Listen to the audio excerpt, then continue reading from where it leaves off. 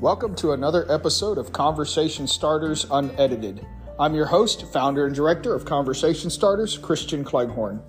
As always, these episodes are brought to you in their raw, unedited format. You know, sometimes I find myself getting tired of running this race of life that has been set before me.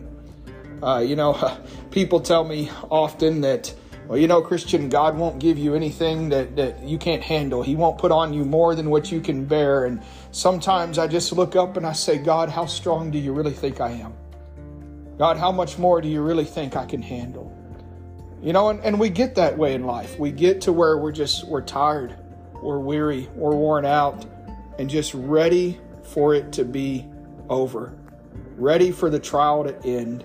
Ready to find closure, ready to move on past this point of life. But I want to encourage you today from the book of Hebrews, chapter 12. It says, therefore, since we are surrounded by such a huge crowd of witnesses to the life of faith, let us strip off every weight that slows us down, especially the sin that so easily trips us up.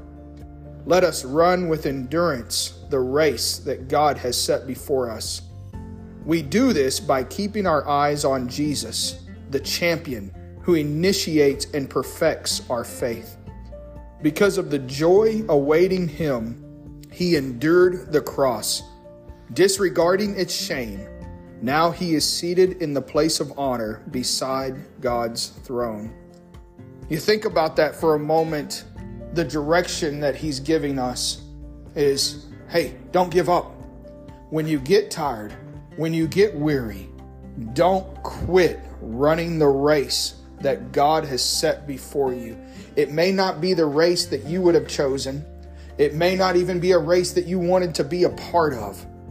But you will endure through it if you keep your eyes on Christ. He's the author and the finisher of your faith.